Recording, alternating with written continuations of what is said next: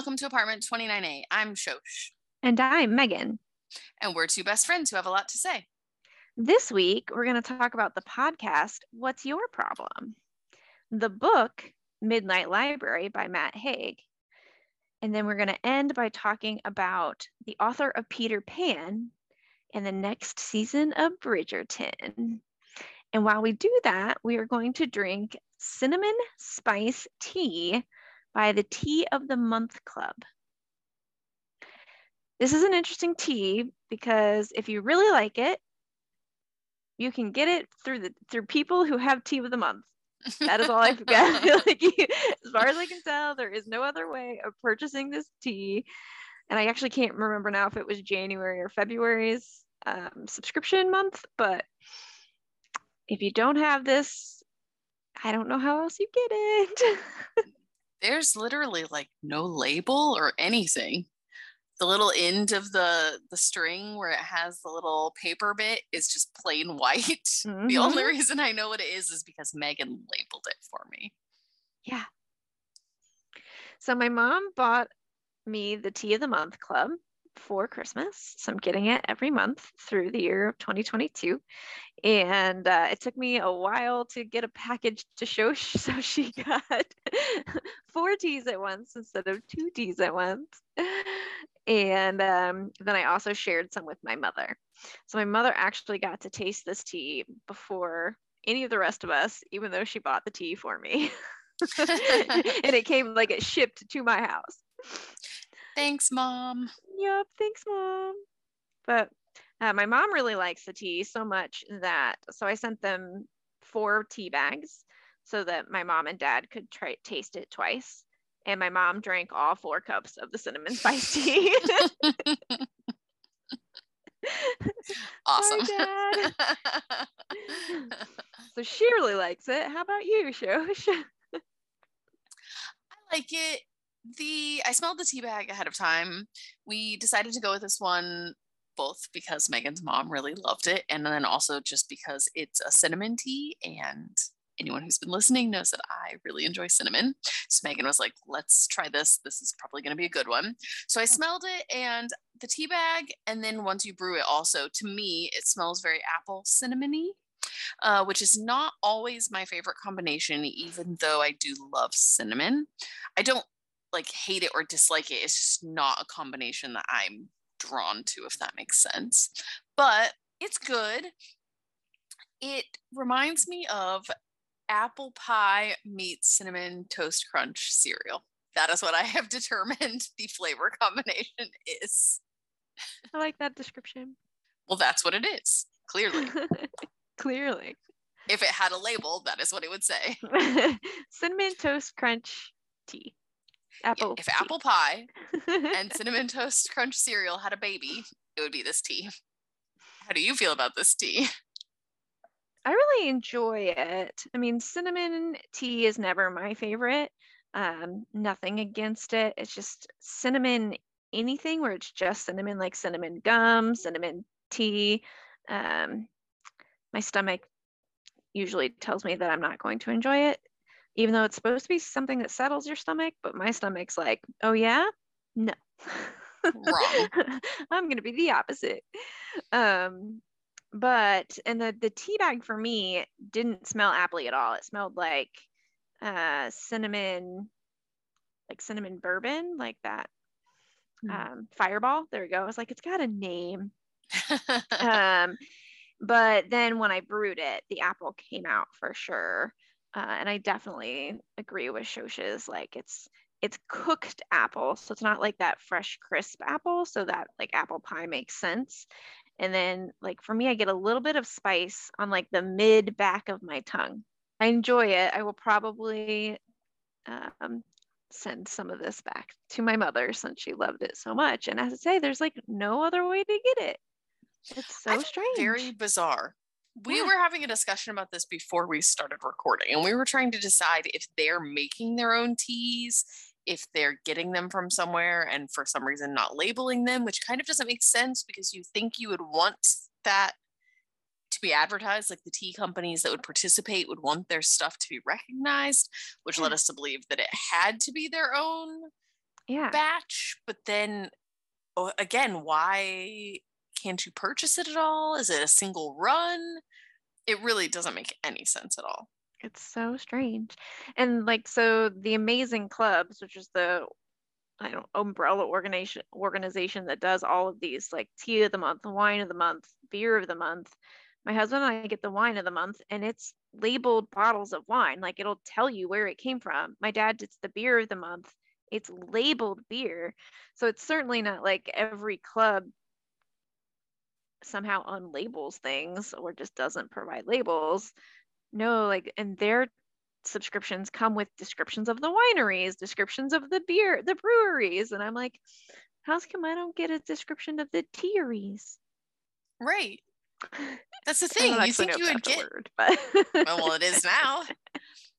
But you'd think you would get information about the tea, especially if it was from different, suppliers, different companies, just like right. you do with the wine and the beer. It doesn't Yeah, make any sense. I'm it's very so, confused by all of this. yeah. And I'm just so surprised that you can't like go to the tea of the month and buy January's cinnamon spice or February's, whichever one it was. Right. I mean, you would think even if they're making it themselves, they would have a store then of the teas. I Yeah. mean, I don't know if they have a somewhat small facility and so they just do a single batch to go out for that month's box, but that also seems like a poor business model because then you could be making money off the tea. Yeah, my If mom people would be have one, buying this tea in bulk. right? So I don't understand. Yeah, I don't either. It's so interesting to me. Yeah, I'm intrigued by the whole thing. I'd really like to figure this out. Yeah. We probably won't ever be able to, but I'd like to know. It doesn't make any Yeah. sense. It's So if you confusing. know anybody who works for Tea of the Month, if you could have them Please reach let out us to know. us, Yeah, we're very confused and we want some information. maybe we can stalk them on Instagram and see what happens. Yeah, and ask them, can we buy a tea if we like them? Yeah. Because I mean, I don't think I personally would be purchasing this tea, but like you said, your mom would definitely want this tea. Yeah. And I mean, in a future month, there could be a tea that we would want, and then I will be upset if we can't get it. Yeah. We get 2 teas a month. There's 3 more teas we haven't even tried. Right. They could be the most amazing tea on the planet. And more to come. Yeah. Yeah. Like later this week. Let's talk Maybe about this podcast. yeah, I was gonna say Sorry. maybe Jacob Goldstein can ask this, what's your problem? It can be a an episode of the podcast. Maybe. All right. Do you want to tell us a little bit about what's your problem? Sure. So Jacob Goldstein used to be on Planet Money, and I listened to Planet Money from NPR, and Planet Money was did an advertisement for Jacob Goldstein's What's Your Problem, his new podcast. I was like, oh, that's really nice. And yeah, I need to listen to that. So there's only, I think, 3 episodes. And as far as I can tell, the idea is that Jacob Goldstein is going to essentially entrepreneurs and asking them, what's your problem? What are the issues that are coming up in your field in trying to scale your business? What are you either what problems are you trying to solve, or just what is the problem that's coming up that's preventing you from being able to get to the next stage in your business? And the episode I listened to was about, well, drones and medications. It was really cool. And so I was like, Shosh, you have to listen to this podcast. So I did. Yeah. This particular episode was an entrepreneur who was working with, was just kind of trying to figure out what to do. He'd done a few businesses in the past, and he's like, I don't know, I just like to solve problems and we'll see. And his wife tipped him off to this problem in, I think, Ghana, of medications essentially expiring before they can get to the people who need them. And he was like, well, so the medications exist He's like, this is actually a problem. We have all this medicine that's just expiring because it's not getting to the people. And they were like, yeah, yeah. So he came up with this plan to use drones to take the medication from the warehouses to the individuals who need them. And so then the episode takes you through, of course, how do you get these drones? And he ended up having to essentially build the drones himself because the drones that they were like offered, they're like, well, you can use these, but only on every other Tuesday if the moon's in the right position. Okay, it wasn't quite that bad, but it was definitely like you can rent them, but if it's raining, they may not work. He was like, people still want blood in the rain. Yeah. People are gonna need these medications no matter what phase the moon is in, or so then it was really cool because he learned how, like, what materials are needed to build a drone. And essentially it's just like a flying cell phone. That's what I took from the episode. The host was really surprised by that, but I wasn't, only because I know that our phones are actually more powerful than the first computers that took people to the moon. Yep. So once you know that, when you're like, oh yeah, surely a drone, you know what I mean? Like surely our phone, is capable of flying a drone if our phone is better than what took people to the moon. So right, for sure. But it was just interesting because it's not the phone itself, but the pieces of the phone. And then you can build drones relatively inexpensively because all these cell phone companies are trying to build cell phones in bulk. So all the pieces are already relatively inexpensive. So if you need a GPS chip, now we're getting into, I'm like, I don't know, what did they say about GPS? Whatever it is that allows it to have GPS. Yes, that part. Exactly. Your phone does that. That's already relatively cheap. Throw that onto the drone, and then you just need to build something that can carry something else that's relatively small. If like the biggest thing is like a blood bag. I was going to say, I think that what he was actually using it for, I think it started with the medications, but I think he said they were using it mostly in Ghana for blood delivery to different locations, which was funny because he was like, yeah, we can't do this because they need the blood whether it's raining or not. Like, yes, that is definitely a critical supply. It's not like, oh, sorry, you can't have your blood transfusion because it's raining outside. Right? How to say? So I'm sorry, the weather sucks, you die. Like it's a really interesting idea though to be able to use the drones, but the part that I found to be the most interesting was that they obviously are trying to see if they can do this in the United States, which makes sense. The US is huge and there's lots of rural areas, but that they're having problems with basically flight paths because the planes don't have the, what was it, like transponders or whatever it is that puts out the signal that lets everybody know. They're not required in the US. So you can't fly around a bunch of drones because you don't know where all the planes are. Right. And I was like, what are you talking about? That's like literally, I would have thought the most basic thing that would be on a plane. I thought like all planes would have that. Never even occurred to me. I mean, obviously there's different regulations, but you can get apps where you can get online and you can see all of the commercial flight paths going all over the whole world. So to me, somebody should know where every plane is, but that is actually not the case. And apparently Ghana and some of these places in Africa are actually much more advanced and forward thinking when it comes to how they're managing their airspace, because they're apparently, I mean, it makes sense, but they're all forward thinking, trying to expand. And apparently they already US require is stuck in the transponder or whatever. Transponder? That's not even a word. That was amazing. That was a Friends reference for anybody who doesn't know. That was awesome. Okay, sorry. Got a little off track there. That was amazing.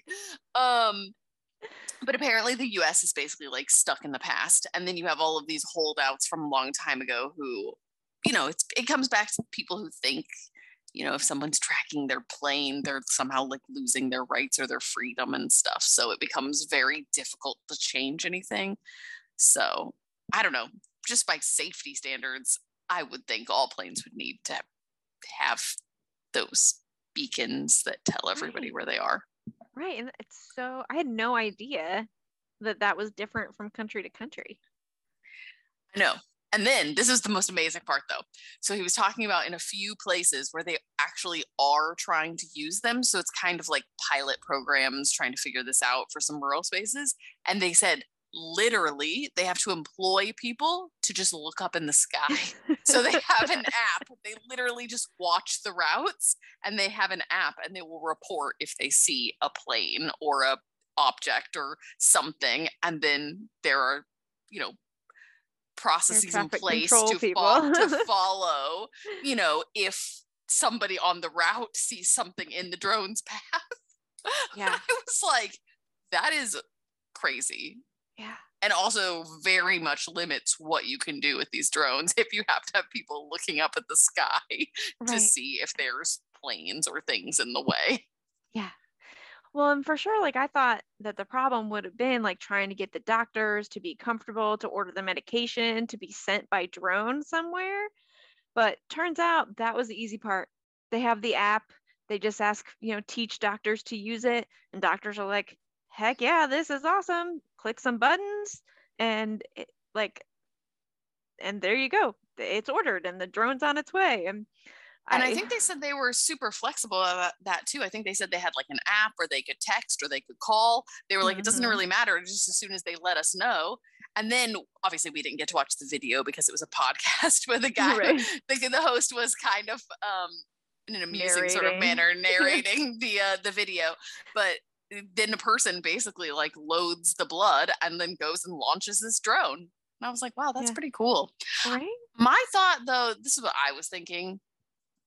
This is like kind of sad, but I know in a lot of places, especially in the Middle East and some places in Africa, but especially the Middle East, the US has used so many drones that I know it's like been pretty traumatic for a lot of populations. So if they hear or see drones, it, you know what I mean?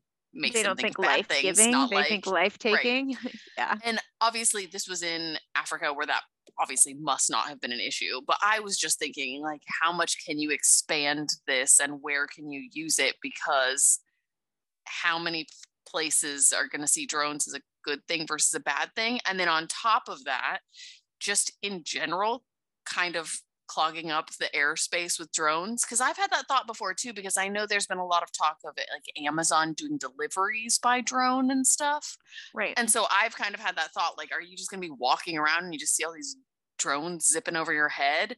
And on one hand, maybe that's okay, especially if, say, that helps with traffic and stuff. So then you have like less people on the roads. So you maybe have to see some drones fly by, but you have less people on the ground, or maybe it's, a more efficient, better for the environment. I don't actually know those things, but I'm just saying there's like lots of questions and things to weigh. But I just kind of wondered about that. You know what I mean? Like, are we going to then be like clogging up the skies with drones? Right. Also, how weird would that be to see one like come down and put a package on your doorstep? Well, do you ever watch Parks and Rec? The TV show? No, Amir watches it, but I haven't really. There is an episode where the Google company, I can't remember what it's called right now, does deploy drones to deliver everyone in Pawnee like a nice little gift, like a welcome gift for allowing them to survive and work in their town. But Ron does not like this, and Ron shoots his drone down. Awesome. What you see is he's pulled the drone. So Leslie opens the door. She's like, "Hi," and he's got this drone by his he's like, "I do not like this. I'm on your side. What is next?" Because he's all about privacy, and he's like, I don't even know how this drone found me. It found me through my kid's doohickey that I thought wasn't even providing GPS. That's awesome. So, but that actually could happen. Like if right. people start using drones. And now granted, the guy did say that they had tested it and like he got underneath one and purposely got hit by it basically and stuff to see what would happen. But I did kind of wonder about that too, because even when you have really great technology, I mean, there's always unexpected things or, stuff that goes wrong with technology unexpectedly. And so I'm like, what if one of these like hits somebody or falls onto a car, or I don't know, there's like so many things that you just kind of wonder about. For sure. Definitely wonder. But I'm imagining though like mini helicopters. So like the that are painted with a little like for us like Red Cross, like so that you would know that it's like this is one that you don't want to shoot out of the sky because it's right. Please be nice to me. I provide life-giving medicine. But some of those things really can change stuff, because it would be amazing if you could use drones to, get medications or blood to rural places. Mm-hmm. And it's like so cool when people come up with things like that. They did this program in Israel where they started having mobile like paramedics basically like on motorcycles though. So they would have less supplies, but there's like, I don't know what the statistics are, but there's like statistics about how quickly somebody can get there, like improving obviously the chances of survival and stuff basically. So the way that they did the program, and because they employed these people on motorcycles who could then get through traffic and things much faster, like that was the whole point. They made it so that they could reach anywhere in the country, and it was like some ridiculously short amount of time, like 5 minutes or something. There could be somebody to anywhere basically, or something like that, and it made such a huge difference. And then other places started trying to copy it. Like I think New York City was doing a pilot program of it the same way. So obviously, the person who gets there doesn't have all of the equipment. They have a small amount. And I think that they did the same thing with cars too. So I think obviously the motorcycles have more flexibility because they can, like if there's a traffic jam, motorcycles can still often like go through, when a car can't. But I think they also started giving out a lot of supplies to cars and stuff too. So the idea was, even though you had a lot less supplies, you just had the basics. Somebody could get there faster, assess, and start treatment. And then the paramedics would come and sort of take over. And like I said, it was making like a huge difference. But that means you have to have a lot of trained people. And you know what I mean? It's like not always, I think, those things aren't always logistically possible, I guess. But right. It's really amazing. Yeah, exactly. So you could maybe do it in New York City, but I don't know if you could do it like across the entire United States, for example. Right. Interesting. But, yeah, it's cool. I think maybe Israel has the benefit though that there's mandatory military service. So I don't know this for sure, but I think that they're all given some medical EMT training when you are in the military. So the same way that almost everybody in the entire country knows how to handle a gun. Right. So not that they're all carrying guns, but like, they all know proper safety, like 90%, because not everybody that goes into the military is forced to have a gun. Like a lot of the religious people and stuff have different exceptions and stuff, even though they still go to the military. But you know what I'm saying? A very high percentage of the people in the whole entire country have been trained on how to properly handle fire, deal with weapons. Right, exactly. And so then they have very little accidental gun, issues and things like that because people are educated about it. So I think it's one of those where you can potentially hand out small amounts of supplies to lots of people who aren't actually, EMTs who have had some of that training because they've all come out of the military. Interesting. Yeah. I'm guessing a little bit. I don't know that much about it, but I think it's it makes probably sense. A reasonable assumption. I think that's probably how they could get so many, people to be able to respond that quickly. Right. You need to spend a little less on training when everyone comes in already trained at a certain level. Right. Interesting.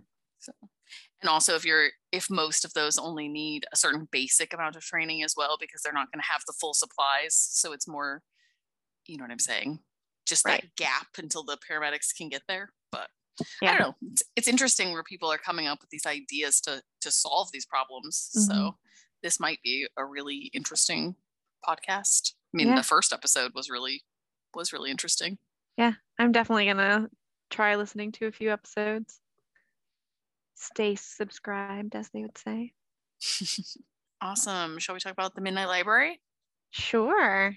Let me go ahead and start by reading the Goodreads description. Goodreads says, between life and death, there is a library. And within that library, the shelves go on forever.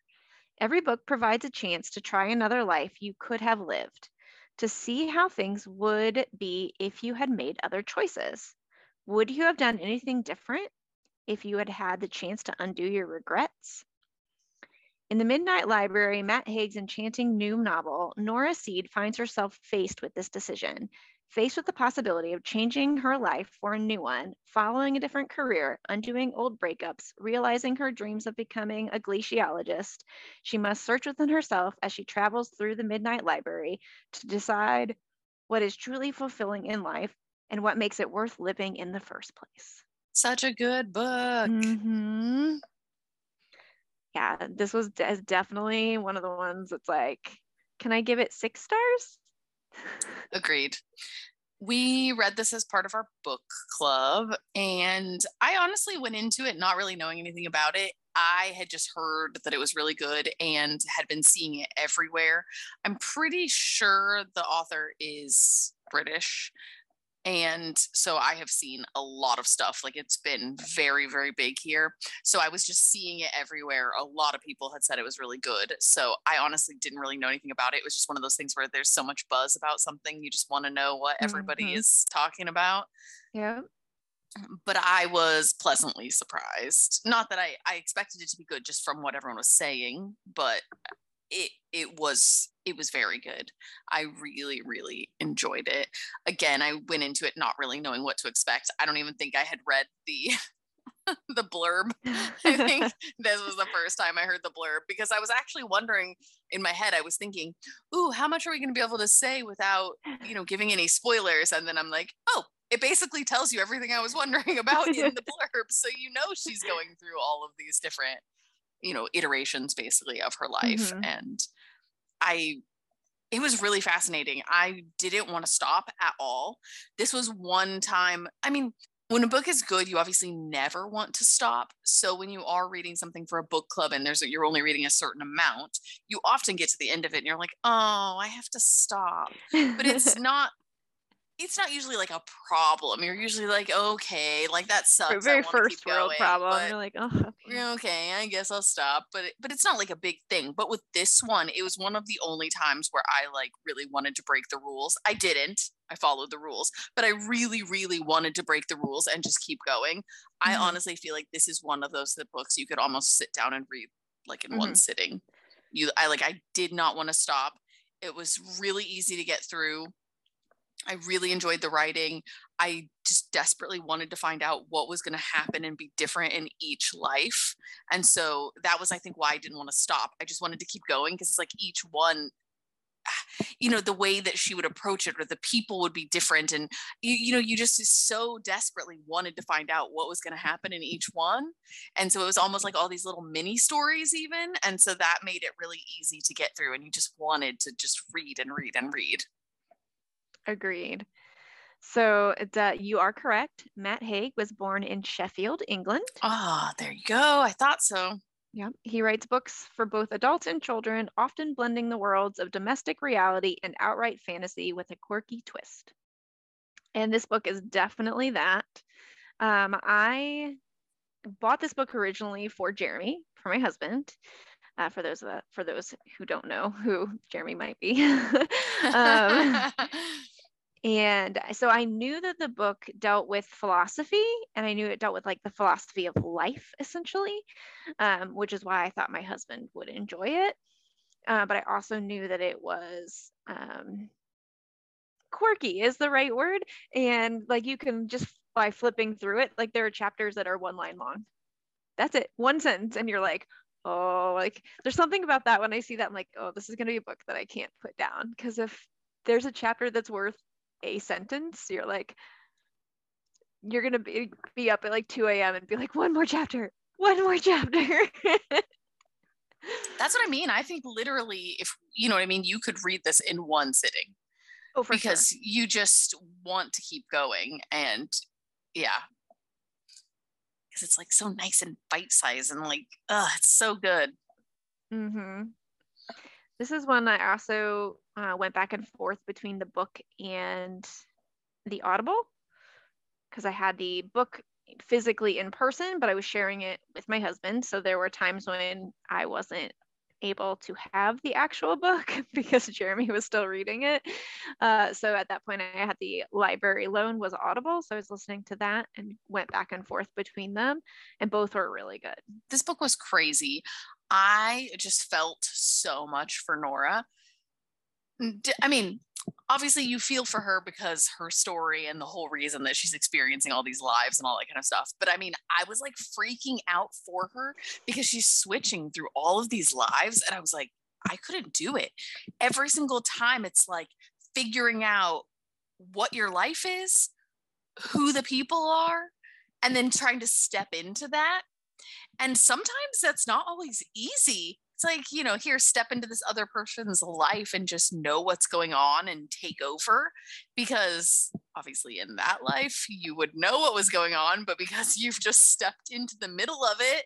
So I was like freaking out for her every time she had to switch lives. Like I was excited for it because I wanted to find out what was going to happen, but like I wouldn't be able to handle that. Right. Like it's too intense. That would be miserable. Like I couldn't do it. It would be too much pressure. Mm-hmm. And it was a beautiful expression of like the multiverse, but also how, with sci-fi movies, it's always like person from multiverse number 400 jumps into multiverse number 736 or whatever, and somehow finds a way to like make that work. And in this one, you're like, this would be so hard. Like you don't know who's So alive. hard. You don't know who you were with yesterday. You don't know what conversation you had with the person in front of you 10 minutes ago. And they're like, it's the middle of a conversation. They're like, are you okay? Like you just said that. You're like, I think I have a headache. Like, what do you say? Right. You don't know where you are. Like you're in different locations, Mm-hmm. A different house, a different hotel, a different city, A different country, different jobs. maybe. Yes. Mm-hmm. Oh my gosh. That's what I mean. I was freaking out for her. Right. I mean, and you obviously never you knew feel for like her when for a she lot was of going to reasons, leave but this world and go back to the library, or if she was going to get to go back to the library.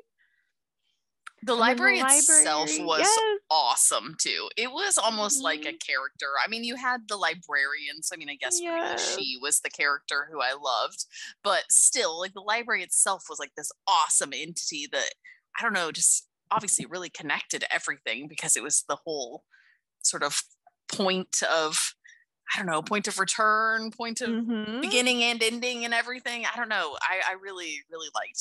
I mean, we love books and things, so just the fact that it was a library, Right. there's something about that was like really satisfying, and I really, Mm-hmm. really liked. A book that reveres books, and we like it. Surprise, surprise. Right. Yeah, but the book also does such a beautiful job of like asking you like who would be your librarian without ever actually asking the question. But you can't read the Right. book without being like, who would be my librarian? It's also really good at the same way, kind of getting you to think about sometimes you question like the what if, what if this one thing had been different? What if I had done this different thing or this other person had done this different thing? And in the book, it basically shows you, I mean, I'm sure there's literally, 50 options for every little choice that you make that how things could have gone, maybe even more than that. It's probably infinite. But Right. but you know what I'm saying? You never really know. You make these decisions, even simple things, and you have no idea what the effects are going to be. And I know it's really easy, especially if things for some reason haven't worked out the way you want, to be like, oh, but if I just done this, what if I hadn't done that or said that or what if I could have changed it? And I think that this just does such a nice job of, I don't know, kind of showing you to just be like happy with your decisions in your life, because yes, some parts could be better if something is changed, but also a lot of things could be worse. And I don't know, it's like that whole, like all the threads intertwined and trying to make sense of it. And it gets you to really, I mean, obviously that is the point of the book. So it is obvious in that respect, but I just mean, it doesn't really specifically ask you that, but yet obviously you don't have any choice but to be thinking about that yourself, if that makes any sense at all. Mm-hmm. It does totally make sense. And it does that. It like through showing you this one person's story and stories, like options and what happens if she had made this decision versus that decision, it shows her what is important so that she could go back to her, like, so she can try and make, like, focus on what's important in the future. But also it asks you that question, like, what is it that's most important in your life, and what can you do to highlight that now? Yeah, so good. It was really good. My very short review was essentially, I cannot rave about this book enough. Please read it. Yeah, that's all you got to say. Yep. So clearly 5 stars from both of us.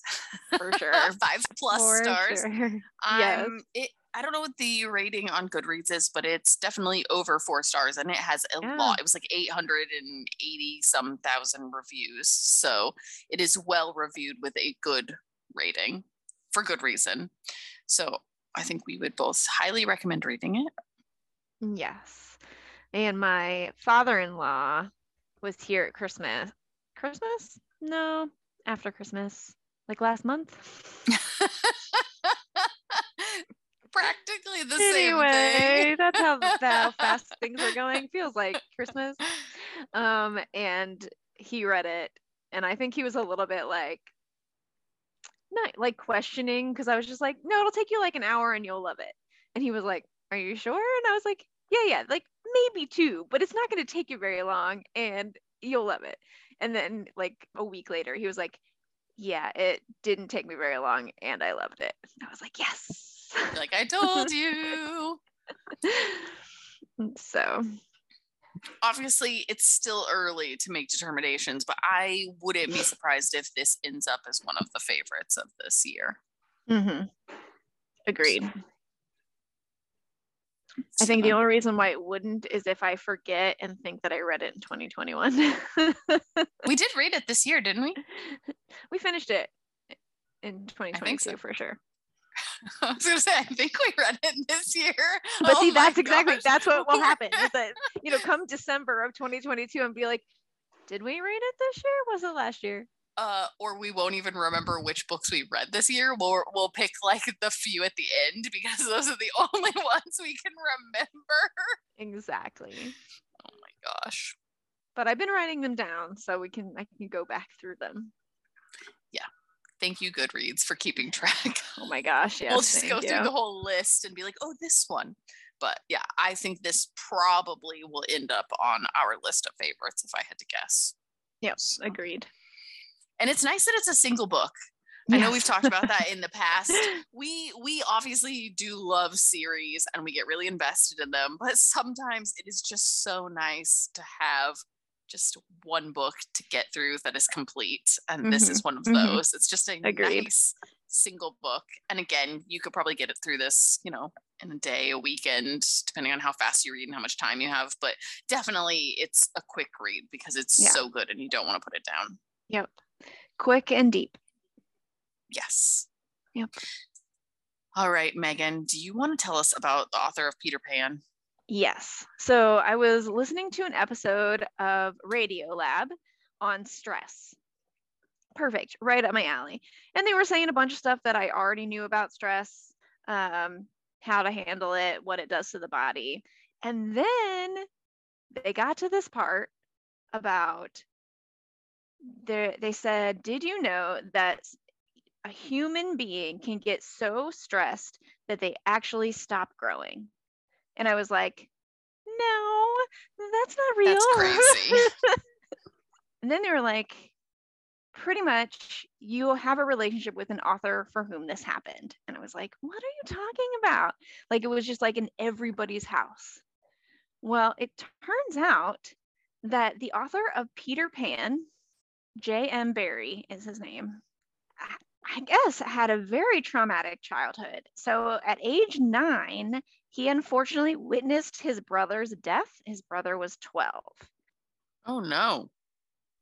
Yeah. And so obviously that's traumatic in and of itself. But his brother was essentially his mother's favorite. And so it was super traumatic for mom. Mom would essentially fell into a very deep depression. And so JM would like come and like bring mom food and try and, lift her spirits. And she'd be like, is it you, David? And because David was the favorite. And he'd be like, no, it's literally just me. Sorry. Oh, that's awful. Right. And she would go on and on about how at least if David had to die, he died young. So he would always be the age where he needed his mother. This sounds like And it might have been an unhealthy relationship. oh, for sure. For sure. And what happened is J.M. Barrie, at essentially around age 9, stopped growing. He was so stressed in this situation. He never hit more than 5 feet tall. So he's never, not even 5 feet tall. He did get married, but couldn't have children because he never quite hit puberty. His body just stopped growing. And then, of course, That's he wrote crazy. Peter Pan, and you can see some of like this idea of never growing up and where some of those concepts would go to, which seemed much more innocent before I knew this story. Yeah, definitely. I Right? never would have realized that that was sort of, there were any real life elements in Peter Pan. Yeah, me neither. I mean, like that. That's Yeah. crazy. So, yeah, I mean, and we, like the field of biology, for instance, knew that this could happen in animals. So they could traumatize rats and make them never grow again, essentially. But I was like, for sure, I was like, but the human being is so much more complicated, which isn't really fair, but go with me. And but yeah, it can actually happen to humans if they're severely traumatized. Like the body just shuts down. It's And so weird, though, that it never picks back up. I mean, not that I would have expected it to happen at all, but to me, it's like, okay, so at 9, you have this traumatic thing and you're still traumatized for a while because obviously it's going to take you a long time to get over your brother's death, especially if your mom is having lots of difficulties and making things more stressful and difficult. But you think, a few years later when things maybe calm down or you kind of, you never get over it, but come to terms with it a bit more, then, maybe you've had like that setback, but you think your body would maybe start moving forward again. Mm-hmm. Well, But to and for think that it, most people, I think that is what would happen. I mean, because the point of the episode is when the body gets stressed, like what does it go through? And we all have a small version of this. So if you ever have experienced like stage fright and you find that your mouth gets dry, it's because there are actual parts of the body that start to shut down because you're getting stressed. So that's what happens with the body. But this is, of course, the extreme version of that, which I was like, that won't happen. And just kidding, it happens so does that mean that occasionally. he literally was never not stressed then? Like, so for literally like his whole life, he just was at some kind of elevated stress level that he couldn't get past, even. Correct. Yeah, his body never came out of that stress. So That is crazy. right. So like, yeah, never really hit puberty, never had children. Does it say if that has happened? I mean, I wouldn't say a lot, but I mean, is that like a very rare thing that happened to him? Or is this, one of those things that is actually happening and we just don't really realize it's happening so much? I mean, my guess is again, like his case is super extreme. So it is more like a point that it can happen. And that most of us, though, with therapy and with just kind of daily breathing and meditation and stuff, exercises can bring our body out of that stress level. But on a small level, most of us do experience some level of stress and can, a lot of people, like if they're stressed, they have that experience of not being hungry, and that's because their digestion has literally stalled. So Craziness. most of us, get over whatever is that stressful event, and then we're hungry again. But it's obvious, like for some people, the exact opposite occurs. You get super stressed and you get super hungry. So like the body's stress response may be similar but different for, groups of people. Right. Because everyone's an individual and their bodies are all going to be a little bit different in how they react to things. Crazy. Right. But I haven't been able to stop thinking about this idea that he just never, like, his body was just like, and we're done. Like, you get to live, but you don't get to grow, because that's literally too much work. We are too stressed to even think about growing. That's crazy. I honestly am a little bit shocked just about the idea of, even with normal stress, like if your mouth is getting dry or you're not hungry, that your body is actually like shutting down in a way. Because while obviously I would say, oh yeah, those are stress responses, I never really thought through what that would mean, like how exactly your body was doing that or why. And so I'm over here, even not at the extreme, thinking, oh my gosh, that's crazy. Your body's shutting down things because of stress. Right. So this whole thing is kind of blowing my mind right now. Yep. Well, because if you're in that stressful situation, it's like, okay, what resources can we save, because we don't know when we're going to get access to those things again. And so it's right, because from just a biological standpoint, you're not thinking, oh, I just have to give this speech or whatever. I'm not truly in danger of, something going wrong and needing all of this extra resources, but your body doesn't know that. It just knows something is stressing me out. I need to save my resources. So that makes sense. I've just really not, I don't think, thought about it like that most of the time. So it's just, well, yeah, a little bit crazy. Bit crazy. Yeah. So super crazy. Wow. And that's why I can't stop thinking about it. Yeah. And right, it's Peter Pan. Like, it is a story that's going to be in most people's houses. Not even if you don't own it. Like, you've seen the Disney version or Mary Martin's version. Yeah. So the moral of the story is, try not to get stressed, friends. Yeah. Jeez. Right? Because it can literally stunt your growth. I mean, obviously I know stress is bad for you anyways. So, you would think, obviously, in general, we should try, if we can, to keep ourselves from getting stressed out and things. But yeah, I didn't really realize it was, potentially shutting things down in your body and different things. That's craziness. Yep. But sure, bring us up from here. Tell us about the next season of Bridgerton. The thing that I cannot stop thinking about is Bridgerton season 2. I'm so excited. So for anybody who's been listening for a long time, they will know that we read the entire Bridgerton series because of Bridgerton season 1 on Netflix. So we didn't know anything about the series. We saw Bridgerton. We love Shonda. We saw season 1 and we were like, this is amazing. And I was like, Megan, please read these books with me. I need to see what's happening here. We read the books.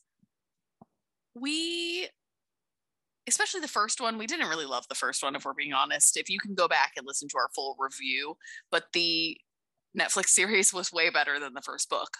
But our favorite book was book 2, which was Anthony's story, and that is the season that is coming out. So I'm super pumped. I can't wait. There better be a Mallet of Death. Yes. That's all I'm saying. Mallet of Death. If it does not make an appearance, I'm going to have to write off the rest of all Shondaland stuff. I'm sure that it's there. I haven't seen it I did see them playing croquet in the trailer. Trailers, and I did see one poster where they were holding the mallets, and I'm pretty sure one of them was the black one. So I mean, I'm sure that it will be there, but I am just I'm not really saying, worried about my pronouncement. it needs to be there. Yes. It's been a while since we've read these now. Like we've had quite a gap, so I don't really remember all of the specifics, but this was definitely both of our favorite books. I'm pretty sure it had the highest ratings on Goodreads, although to be fair, I think the earlier books had way more reviews than the later books, as you would expect, especially when there's like, I don't even know, 8 or 9 books or something. It's like a lot. So that's not really unexpected, but still, this one I think was a lot of people's favorites and had much better reviews. So for book 1 to be our least favorite, for us to love season 1 on Netflix that much, I just have really high expectations. I hope that I'm not maybe actually have too high of expectations. You know, sometimes when you really get excited about something, it lets you down a little bit because your expectations are really high. But I'm super pumped. I binge watched the whole first season again in preparation, so I am ready. Yes. I'm ready. And I already told Amir that we're going to binge watch season 2 this weekend. It's happening starting tonight. Nice. It's good that Amir is willing to do that with you. I'm not giving him a choice, but yes, he is willing to watch it with me. So I'm pumped. Yeah. And I think the like trope for book 2 was like Taming of the Shrew. Oh.